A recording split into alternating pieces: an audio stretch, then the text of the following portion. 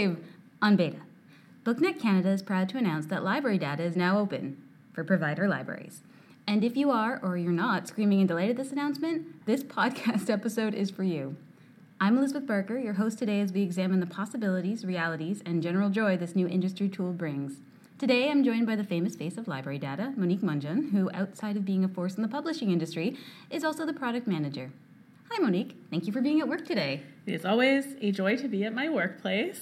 Glad you made it. So, what is library data? So, library data is our library circulation data collection and reporting platform. So, if you're familiar with sales data already, where we collect retail sales data from across the country, we're now doing similar project for library data. So we're collecting the loans, holds, renewals, copies owned, and copies on order from libraries across the country so that we can open up some more views into how patrons and borrowers at libraries are using the materials available to them. That's awesome. So, okay, how many libraries are participating right now? So far, since we're still in beta, we have 20 libraries participating. They have over 500 branches between them, which is pretty significant. And their libraries serve approximately 20% of Canada's total population. So that's not a bad start. No. We have 5 ILS providers working with us. So an ILS is like a point of sale system for libraries. It's where they track all of their circulation information. So we're working with Symphony, Horizon, Polaris, Evergreen, and Koha so far. So if you are using one of those ILS providers, we can take your data almost immediately. So get in touch. Okay, so we have all this data now. What can we learn from it? What real-world applications does it have? Since we've just unleashed the data into the hands of some of our libraries, we're just beginning to kind of understand what some of the real applications will be. And there's a lot that we'll learn over time as we amass more data. But so far, some of the best applications are for comparative reporting. So if you're looking to improve your collection or learn about what's working well at other libraries that you can bring into your own, we have a lot of reporting on that, looking at trends across the entire sort of ecosystem of libraries. So we have views of data that include all of the libraries, so you can see at a glance, sort of like we do in sales data, where you can see the view of all the stores. You can see the view of all the libraries as well. And also looking at regional data. So because each library represents its own municipality, you can view the data in sort of at the city level to see sort of where are mysteries most popular, or are people in BC really interested in books about hiking and those sorts of things. So we're working on that. And we're also doing a lot of comparative tools between library and sales data. So we've learned some interesting things so far. For example, when a book experiences its peak of sales, so the highest sales point, 5 weeks after that is when the holds tend to peak at the library. So when we think about the ways that we know readers learn about new books to buy or books to read, they're often hearing about them through word of mouth. So if, let's say, everyone buys a book at the beginning of a month, it maybe takes them, if you're like me, you bring it home and you put it on your coffee table and then you have it on the coffee table for a while. And then maybe a month later, you finally have gotten into it enough to start telling your friends. And so when we look at the data and we can see that 5 weeks later, there's an additional peak in the holds, that's kind of the impact of that word of mouth possibly. Oh, okay. I want to play a game with you. Great. Okay, so I'm going to give you a scenario, and you're going to tell me what report I should run in order to figure out what I want to know. Okay. I think I can handle this. Okay.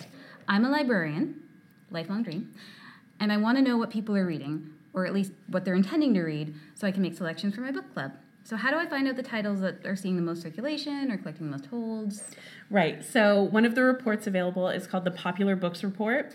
And you can rank to find the most popular books based on either the loans or the holds or the renewals, or even the number of copies on order if you want to see what's popular in terms of what other libraries are ordering. So there's lots of possibilities in terms of the Popular Books Report. And if you're hosting the book club at a specific branch, you could look at the popular books for that specific branch location so that you kind of know what the readers who are visiting that location are interested in. Okay.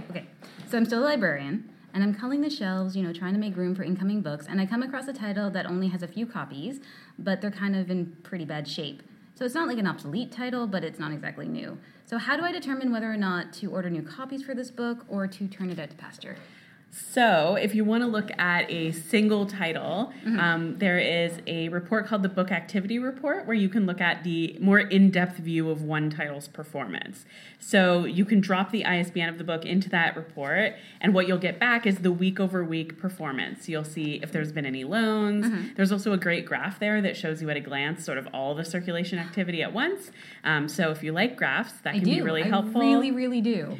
But at that point, you can kind of see if there's been any interest in this book. You could also look at other libraries and see if they have interest in this book. And then you can kind of use your professional wisdom to decide whether or not you want to keep the book in your collection. But you have more tools now to see sort of if anyone across the country is taking out this book or reading it. Okay, so I'm a selector for my library, and I get to go to a conference. And I see another librarian there, and we get to talking, and they're going on about how much they've improved their collection of children's books about blended and non-heteronormative families. So how do I find titles that are missing from my collection that are doing as well in theirs? Great, yes. So this is one of the coolest types of reports that we have available. So this reporting tool is called the Collection Gaps, and you can use this to identify titles that are missing from your library that are performing well somewhere else. So if you wanted to find the titles about sort of blended and alternative families, that's the BISAC code that's assigned to books in this subject area, then you would use the subject selector to identify those subjects. And then you'd pick yourself as the home library, and then you would pick the conference presenter's library as your comparison library. And what it would return back to you is all the titles that are the highest performing at their library that your library doesn't already own. That's awesome. Yeah, it's really, really cool. And it's a really great way, if you're trying to build your collection, to find those titles that are high performing that are missing from your shelves. Okay, another librarian one. Okay, great. I'm ready. I got 1,000 of these.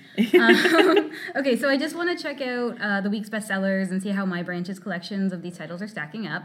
Or maybe like I want to put a display together. Ooh, I could put a display together like right in front of the library. Yep. I'm getting way too into these scenarios. I think I miss my calling. Anyway, so I'm trying to put a display together for people coming in over the weekend. Can these reports help me, or is it kind of just like a guess? No, yeah, these reports can definitely help you.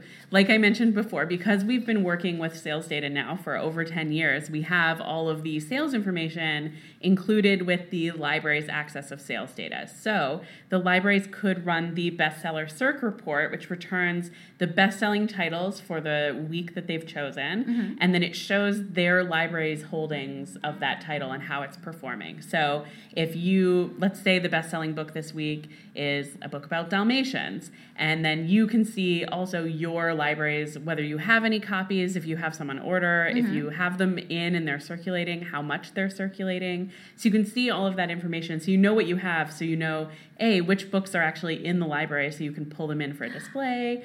Or you can see if they've all been checked out, then great news, the bestsellers are doing great at your library. But you can see that information at a glance there through our partnership with the sales data platform. That's so cool. Okay, I'm going to switch it up. Okay. I'm a children's publisher now. Excellent. Okay, so I'm planning my future seasons of books, and I'm trying to identify what the library market is like for, let's just say, I'm really big on French language graphic novels. Okay. Is there anything that can help me with that one? Yes. Yeah, so if you're looking not at an individual title level, but if you're looking for the performance of an entire category, a subject or a language, like here we're talking about French graphic novels, the report you want to use is called Trend Analysis. And what that does, it's a bit like a market share report. So it shows of the library that you pick, how many of all the loans are French language graphic novels. And then you can chart that over time. So you could see, for example, if a month ago, or not a month ago, let's look farther. Let's say 6 months ago, the average sort of loans for a French graphic novel category in a month was 500. And you can see maybe 6 months later, now it's closer to 1,100. Then you can see there's been a lot of growth in that category. And it could be that maybe there's a really big book that came out in that category and that kind of thing. So it's sort of a good starting point for more analysis. So if you run a trend analysis for French language graphic novels and you think there's been a lot of growth here, maybe I want to bring some stuff in, that might be a great time to run a collection gaps report on French graphic novels to find the best performing ones that you don't have, or run a popular books on the French graphic novels so that you can find the ones that are the best performing and see sort of if any of those are things you want to bring in. So that's a couple ways you can use the trend analysis report. It's also really great for libraries too, as they're planning their collection buys, to see sort of how things are growing and changing in their own libraries, as well as for the publishers to decide what they want to publish. Okay, so you've mentioned sales data a couple of times now. How is the demand between libraries and the retail market different? This is a super great question. Thank you. We know that through a lot of different methods and sort of areas of our research, both using sales data and library data and through our research reporting, that there is a very big difference between the library and the retail market. But I actually want to introduce my lovely colleague Hannah to come talk a bit about libraries and retail and some of these great stats more generally. Let's bring in Hannah. Let's bring on the stats. Hi, Hannah. Hi, Elizabeth. Okay, so Mo kind of alluded to this, but can you supply some numbers to kind of prove that the retail market is different than the library one? For sure. So when we were looking at the number of unit sales and loans last June to December in 2018, we found that certain subjects are more popular in the library market than in retail. So in the retail market, the market share, so the percentage of the entire market that is these specific subjects, 39% is juvenile and young adults, 26% is adult fiction, and 34% is adult nonfiction. This is in the retail. In libraries, though, it's 48% juvenile and young adult, so a lot higher. 27% adult fiction and 25% adult nonfiction. Oh, even like changed ranking order. I know. So unsurprisingly, juvenile fiction and thrillers top the list for both sales data and library data, so there are some perennial favorites that are going to be consistent across both markets. What I'm sure our listeners really want to know is, do people who use the library also buy books, or are they mutually exclusive? Well, according to a new BookNet Canada study that just came out... You don't say! I know! Borrow, Buy, Read is the name of the study. It's on library use and book buying in Canada. We can definitively say Canadians who both buy and borrow books purchase more books, on average per month, than buyers who don't use the library at all. So we found that those who'd visited a library at least once in the last year purchased an average of 3 books per month, whereas those who had not been to a library in the past year only made 2.6 purchases on average. But we also found that at the peak, buyers who were visiting the library 10 to 14 times a month, really the super users, purchased an average of 6 books each month. Wow. What else are some key findings from this study, Borrow, Buy, Read? Well, we were able to see some more data about how users are accessing the titles that they want to read. So 41% of borrowers purchased a new print book in the last year, 12% bought an ebook, and 4% bought an audiobook. Interesting. But we also found that in terms of the frequency, borrowers are listening to audiobooks way more than readers in general. 9% were listening daily compared to 7% of overall readers, and 18% listened several times a week compared to 16% of readers. We also have some stats on just general usage, finding that 56% of Canadian readers used a public library in the past year, and 40% of Canadians visit the library monthly. Aww. Okay, so then did they actually give reasons for the main reasons why? They did, and it might be, I'll let you guess, what do you think the main reason was that people were using the public library? I would say a sense of guilt left over from childhood. Absolutely, that's the number one reason. Yes! No, we found that borrowing books is the number one reason that people are using the library. I didn't even think. Right, I know, it's not an obvious one.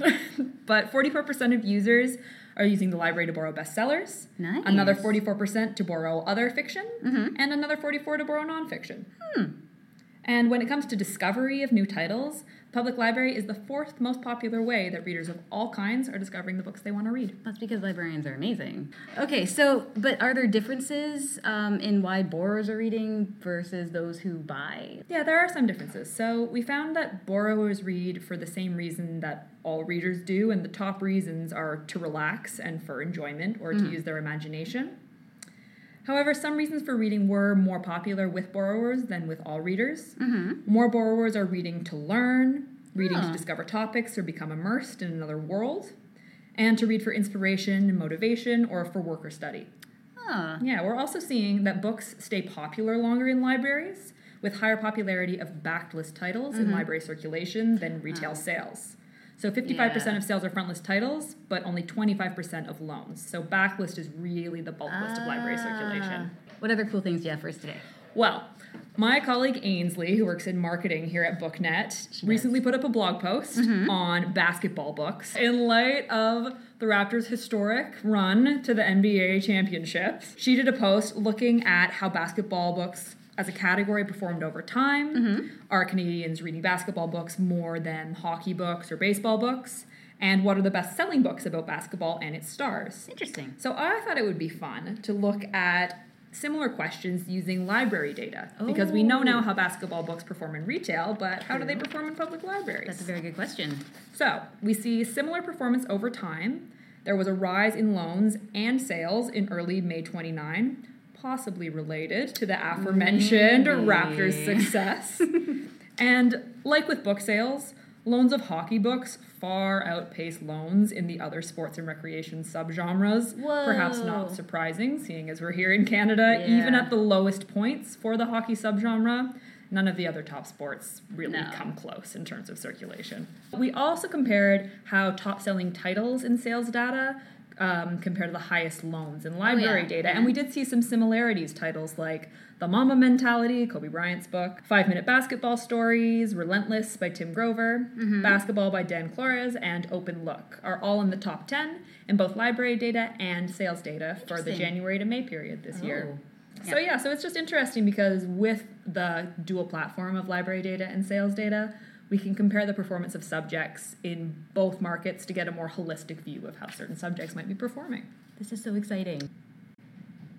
And that's all we have for you today. So I want to say first a huge thank you to Monique for sitting down and talking about relevant things related to library data. And another huge thank you to our newest addition of the BookNet team, Hannah Johnston, Project Coordinator of Library Data. And at any point of the information presented to you went, ooh, that's kind of neat, well, Hannah put that together for this podcast, so thank you. But of course, we also need to recognize all the hard work that went into the Borrow by Read study. So thank you, research team. You did amazing. And as well as Ainsley Sparks, who now knows a lot about basketball books. Anyway, that neat exclamation has led to an interest in obtaining access to library data when we eventually open it up to the public. We've added the contact information in the notes. It's librarydata@booknetcanada.ca. And someone from the team will be in touch with all the details. In the meantime, a huge thank you again to you, the listener, to tuning in and listening all the way through. And thanks as always to the Government of Canada for their support for this podcast through the Canada Book Fund. We will be back in a month with another episode. Until then, I'm Elizabeth Barker, and I definitely will see you next time the word library is in the episode title.